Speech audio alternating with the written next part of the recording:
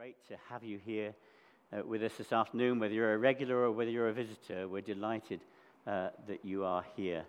And I pray you've been blessed through the songs of worship that we've just been singing, but also that God will speak to you and speak to all of us as we hear from His Word right now.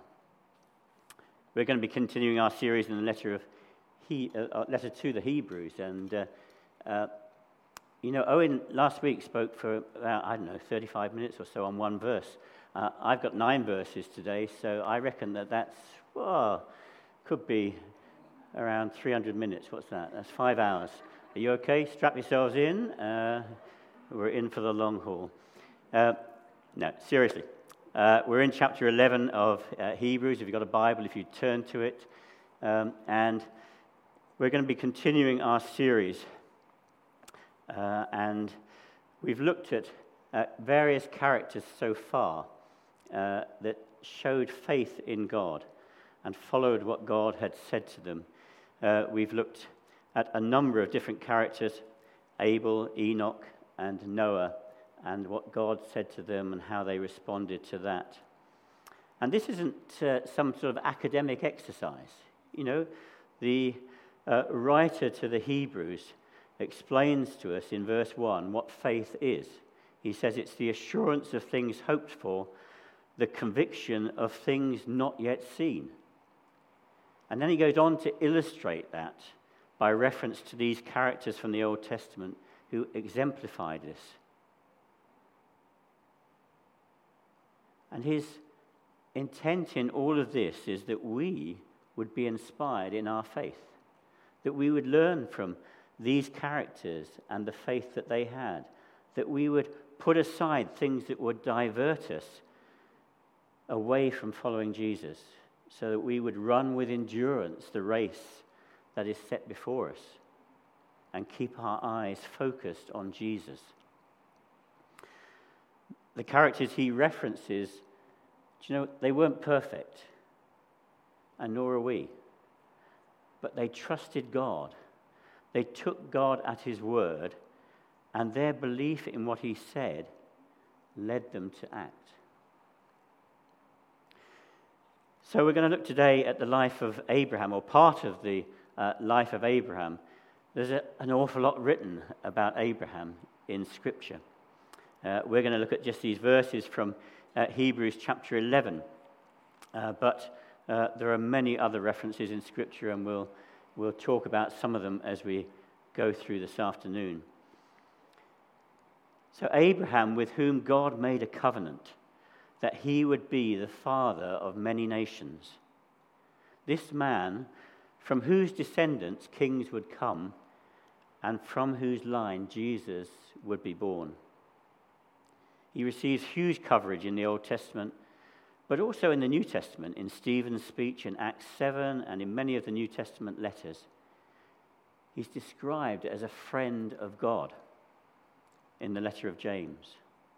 What a fabulous epitaph that is. A friend of God. So we're going to read from Hebrews 11 in sections. We're going to reference verses from Genesis as well, where the life of Abraham is recounted over the course of some 14 chapters.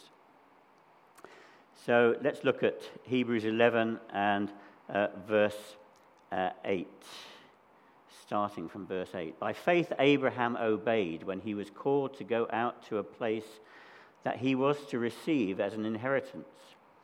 And he went out, not knowing where he was going. By faith he went to live in the land of promise, as in a foreign land, living in tents with Isaac and Jacob, heirs with him of the same promise. For he was looking forward to the city that has foundations, whose designer and builder is God.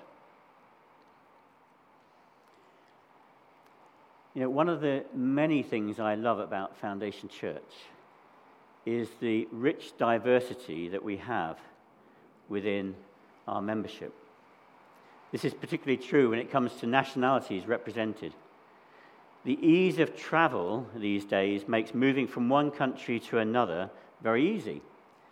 We may move because of our work or for education purposes, for a fresh start in life, or because we envisage a better life in the place that we're moving to.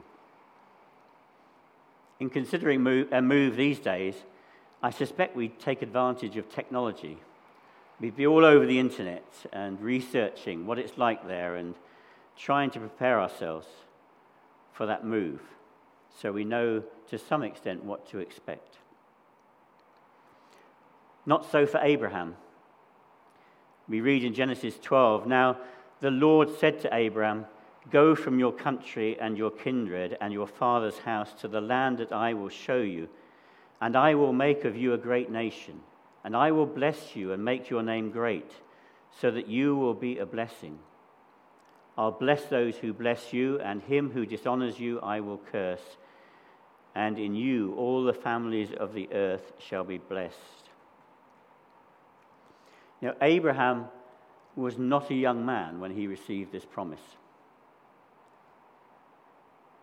He was somewhere in his mid-70s, and he was asked by God to leave his homeland and his family.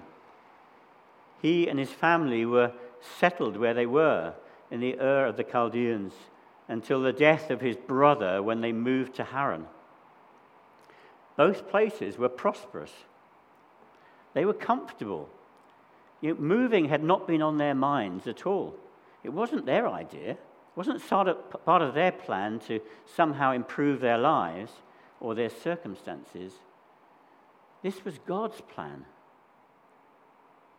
I don't know about you, but I can read a passage like this at quite a superficial level,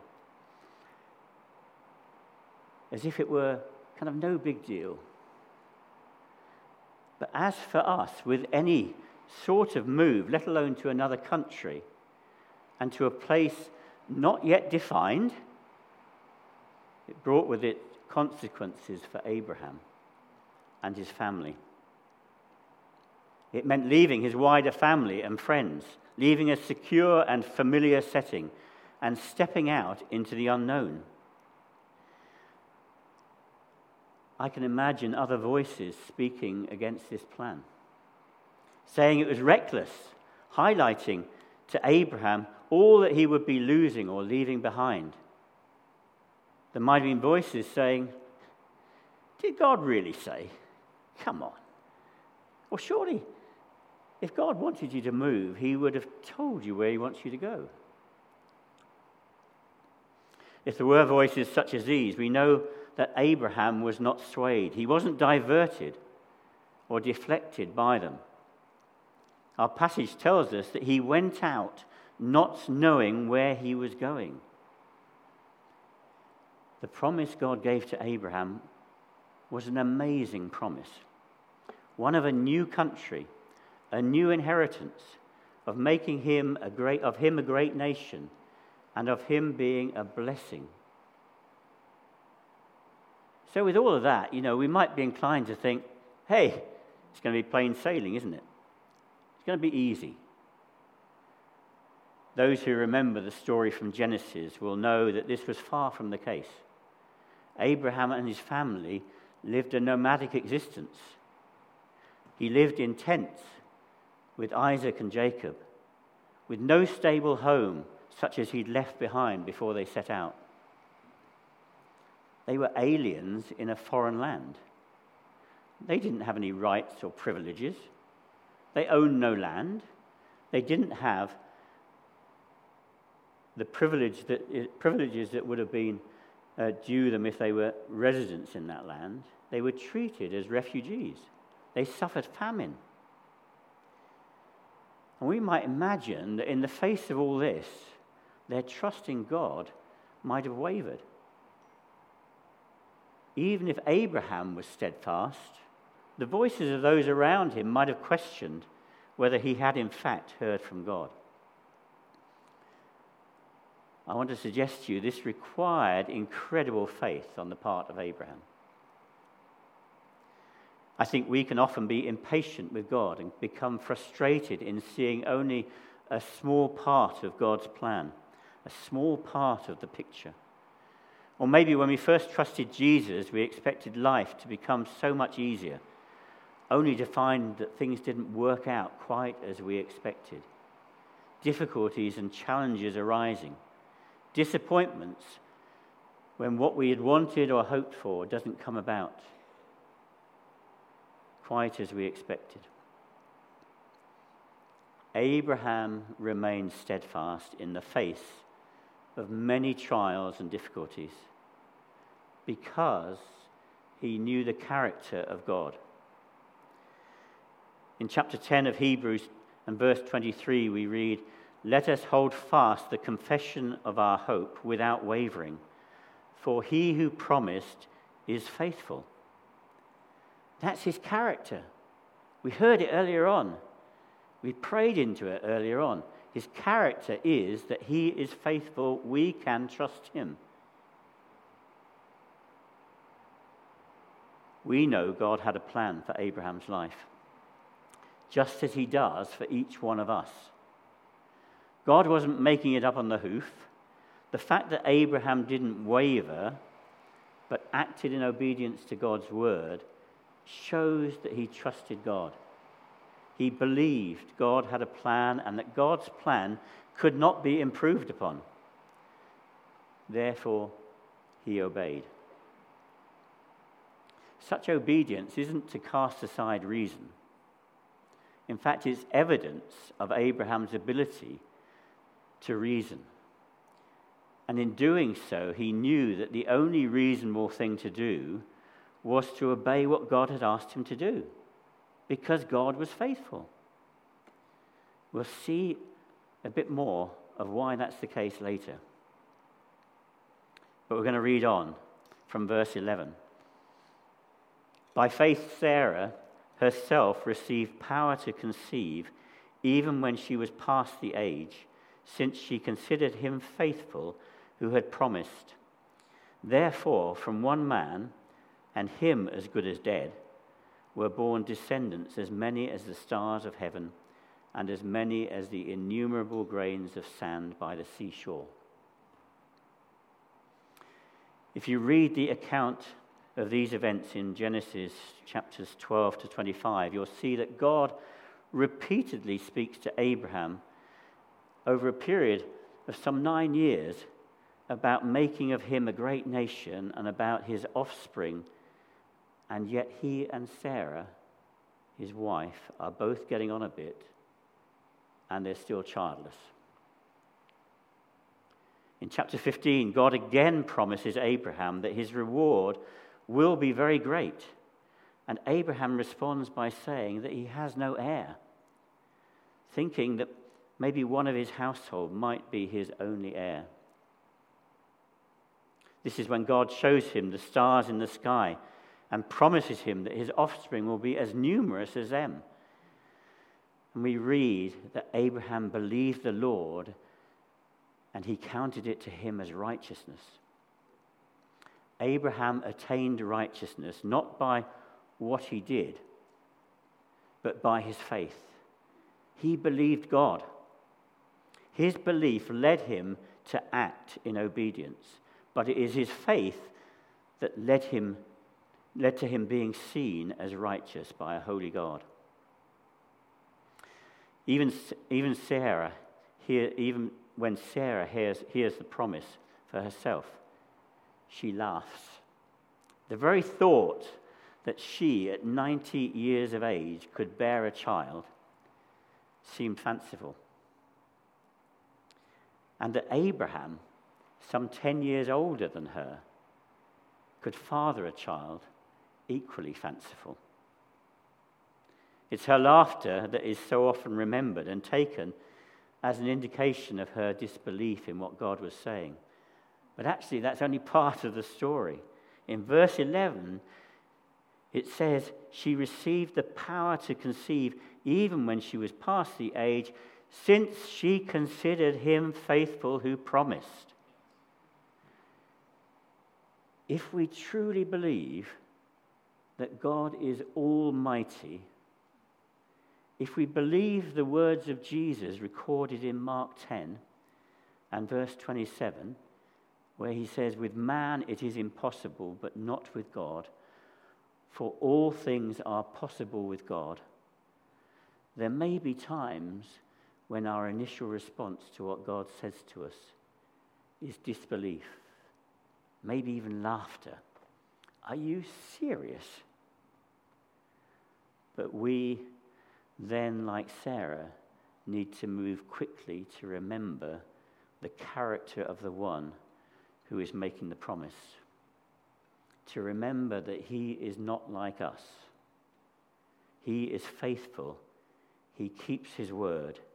And he has the power to deliver what he said.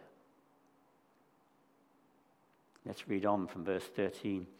These all died in faith, not having received the things promised, but having seen them and greeted them from afar, and having acknowledged that they were strangers and exiles on earth.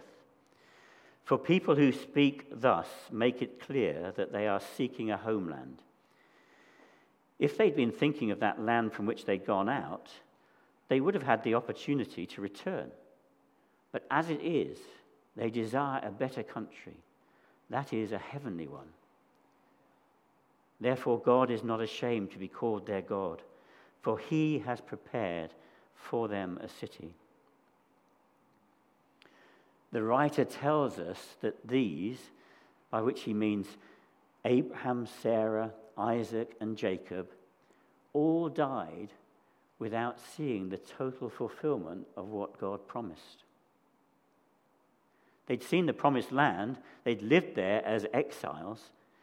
While there, God had told Abraham that he would give this land to him and his descendants forever, a promise that he repeated to Isaac and to Jacob.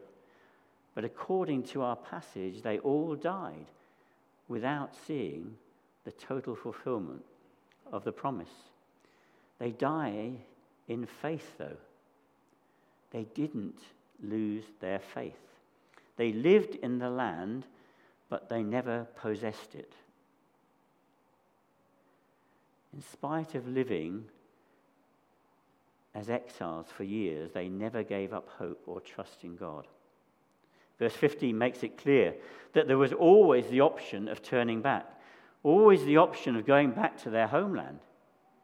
Comparing their life now to what they had enjoyed might have tempted them to go back. But no, they were not deflected from what God had called them to. And because of their faith and their perseverance, God was not ashamed to be called their God. So how can I assert that God always keeps his promises when they died not having received the things promised? Well, the clue is in the title of my message today, which is A Better Country. The promised land, a land flowing with milk and honey, could be seen as a better country. The promise given to Abraham, as with so many of the promises of God, though, has an eternal perspective. Verse 16 tells us that the better country they desired is a heavenly one. They could never have seen the complete fulfillment of this in this life. They viewed it longingly from afar. Their focus was on the city that has foundations, whose designer and builder is God. And they desired that. So what can we learn and apply from the story of Abraham? Well, firstly, and very simply, when God speaks, we need to respond. When Jesus came to earth, he did so that we might have life, not just in our days on earth, but life everlasting. Life with him in heaven. He made that possible through his death on the cross, bearing our sin and our shame, that we might be set free. But that promise of eternal life calls for a response from us. In that most well-known of verses, John's Gospel, chapter 3 and verse 16, it says, It is those who believe in him who will have eternal life. Now, most of us here have made that positive response, but it calls for a response from every single person. Failure to accept Jesus' sacrifice and to place trust in him represents a rejection of him. And the consequences of that are eternal separation from him rather than the eternal life that he offers. But even when we've made that initial response, God continues to speak. He speaks to us from his word. He speaks to us through the preaching of his word and through teaching that we receive. He speaks through prophetic words, suitably weighed. God speaks to us. And every time he speaks, he calls for a response. He might speak to us about our priorities, how we prioritize the use of our time or our money and our finances. He might speak to us about our relationships or our attitudes, our behaviors. He might speak to us about continuing sin in our lives. And each time, we either say, "Yes, Lord," and obey what he is saying, or we reject it. We cover our ears and continue to go our own way. Abraham had a choice to settle and remain where he was, or to be obedient to the voice of God. And he obeyed and left his land, left the comforts of his homeland to go to a place he wasn't sure where it was. Abraham acted on God's word, and we need to do the same. The second lesson for us, I believe, is that we shouldn't be looking back. We should look forward. Don't look back. Look forward. Abraham had clearly left behind much that felt important to him when God called him out of Haran. He had family and friends there. He was familiar with the customs and traditions. His home and security was there. But he willingly left all of that, not knowing what he was going to, other than the promise that he'd been given. When the going got tough and things weren't as he thought they might be, when years went by and the promise still hadn't been fulfilled, it's clear from verse 16 that if he hadn't kept his eyes focused towards God and what God had promised, he might have been tempted to return to Haran, to his former life. But instead, he persevered. He kept focused on the promise of a better country. In the explanation of the parable of the sower, Jesus talks about those who start well but fail to persevere when difficulties arise. He says the seed that was sown on rocky ground is the one that hears the word and immediately receives it with joy. Yet he has no root in himself, but endures for a while, and when tribulation or persecution arises on account of the word, what does he do? He immediately falls away. One of the recurrent themes throughout this letter to the Hebrews is the need to persevere, to endure. In chapter 2, we're warned to pay careful attention to what we've heard.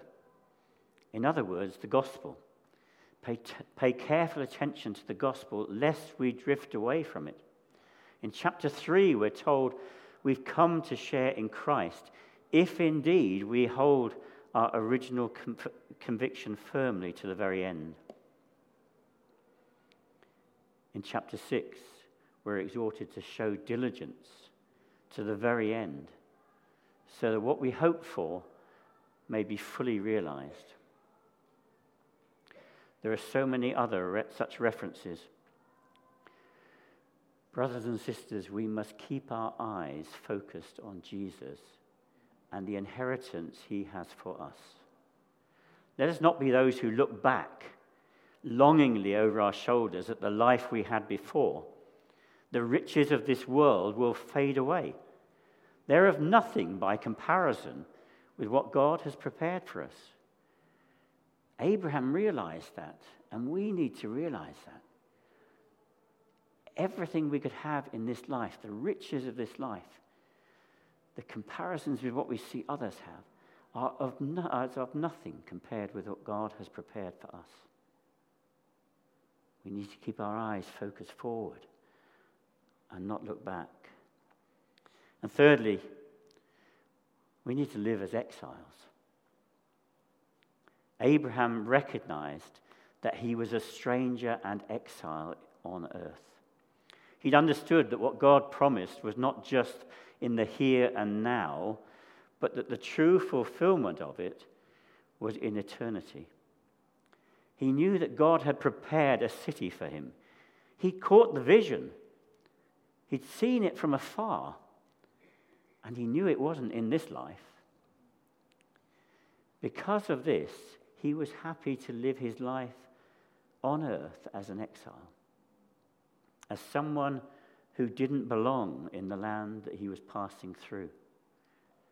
He was happy not to be accepted, not to conform to their practices, their beliefs, and their traditions.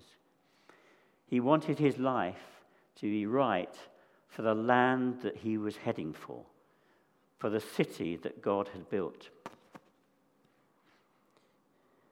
Many years ago, I worked in the United States for a year.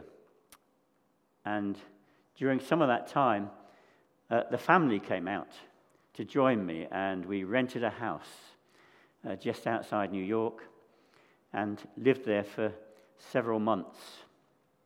And while we were there, we had everything we needed. We weren't massively comfortable, but we had everything that we needed. We got to know people.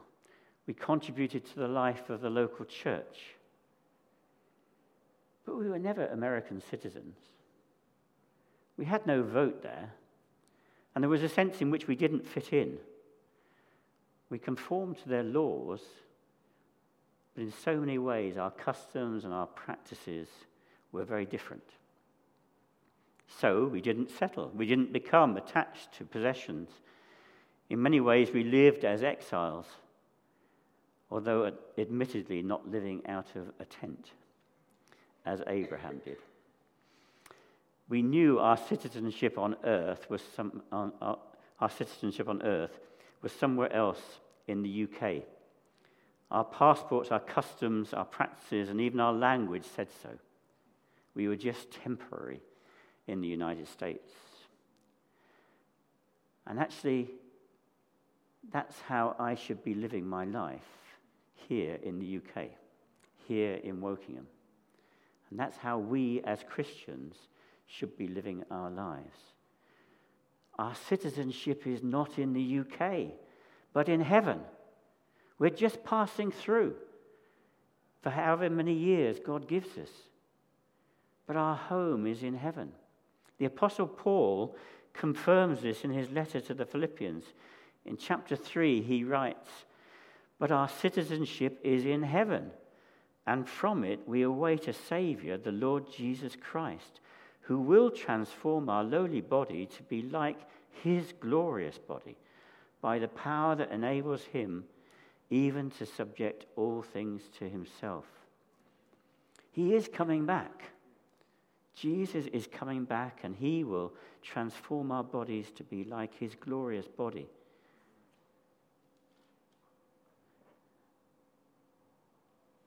There's an old song popularized by Jim Reeves, who most of you here probably haven't even heard of. Oh, maybe. One or two nods.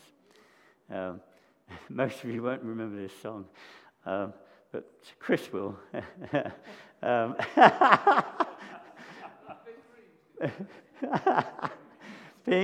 Being of the same generation as me, Chris will remember this. And the words go, This world is not my home, I'm just a passing through. My treasures are laid up somewhere beyond the blue. The angels beckon me from heaven's open door, and I can't feel at home in this world anymore. Yeah, it's a very old song, country and western singer. But actually, the words of it are so true. We shouldn't feel at home in this world. You know, our destiny is in a different world. So let me ask you, are you living for all you can get out of this life? Or are you living your life to glorify God and to make him known? Are you seeking to accumulate as much as you can, more and more possessions and wealth for your own pleasure in this life, rather than living your life following the example that Jesus set us and seeking to please him? Owen spoke to us the other week from Matthew 6 about not being anxious and about seeking first God's kingdom and his righteousness. You know, the challenge for us today is to live our lives that are demonstrably different to those around us. Not to conform to the pattern of this world, but to be those whose lives have been transformed by the renewal of our minds. Now, I don't mean for us to be quirky or weird. That's not what this is talking about. But equally, we shouldn't just fit in. You know, when smutty jokes are being told in the workplace, we shouldn't fit in. We shouldn't be comfortable. We shouldn't participate. When others are seeking to climb the social ladder, or always striving for that better house, that better job, that better car, we shouldn't join along with them. We shouldn't go along like sheep. We should be demonstrably different. Our priorities should be different, because our citizenship is elsewhere in this heavenly land. And then finally, we have a promise of a better country. Our passage says these people, the patriarchs, Abraham, Isaac, and Jacob, desired a better country. The faith they had in God, in the one who gave them the promise, was such that they looked at what he had promised and realized that what this world has to offer is as nothing in comparison with the riches he had stored up for those who trust in him. This better country, or this city whose designer and builder is God, is heaven, is the promise of an eternity spent with him when Jesus returns. And we know from what we read in Scripture that in this better country, there is no sickness, there is no suffering, there is no crime, there's no fractured relationships, no conflict, no injustice, no lying and deceit. In short, it's a perfect place. Perfect because it's where God dwells. This is what Abraham desired. And this promise was available to Abraham not because he lived a perfect life, not even for the things that he did in his life. In Genesis 15, we read that after God had made this amazing promise to Abraham about his offspring being innumerable, Abraham believed the Lord and he counted it to him as righteousness. Abraham did nothing to earn his access into this better country. It was through the righteousness imparted to him because of his faith. In writing to the Romans, Paul, the Apostle Paul, says, "What then shall we say was gained by Abraham, our forefather, according to the flesh? For if Abraham was justified by works, he has something to boast about, but not before God. For what does Scripture say? Abraham believed God, and it was counted to him as righteousness.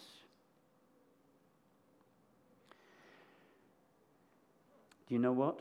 If you're a Christian here today, your citizenship is in this better country, in heaven. And it's come about not through anything that you have done or any deeds of your own. It's solely through us acknowledging our shortcomings and trusting in the finished work of Jesus on the cross to cancel out the penalty of our sin, the penalty that would have been ours. When we do so, when we place our trust in him, he imparts his righteousness that allows us to stand before our God, counted worthy as citizens of heaven. It's amazing. It's amazing. If you've not yet taken that step of placing your trust in Jesus, let me lovingly tell you that there is no other way in which you can gain access to the riches of heaven, of an eternity spent with him, than through having faith in him and acknowledging your need of a Savior. Faith in Jesus is our access into this better country. We're going to come and share communion together in a moment. This is a simple meal that Jesus said we should share together to remember all that he's done for us. And he said that we're to do so until he comes. Until that better country is no longer viewed from afar, but comes into glorious view.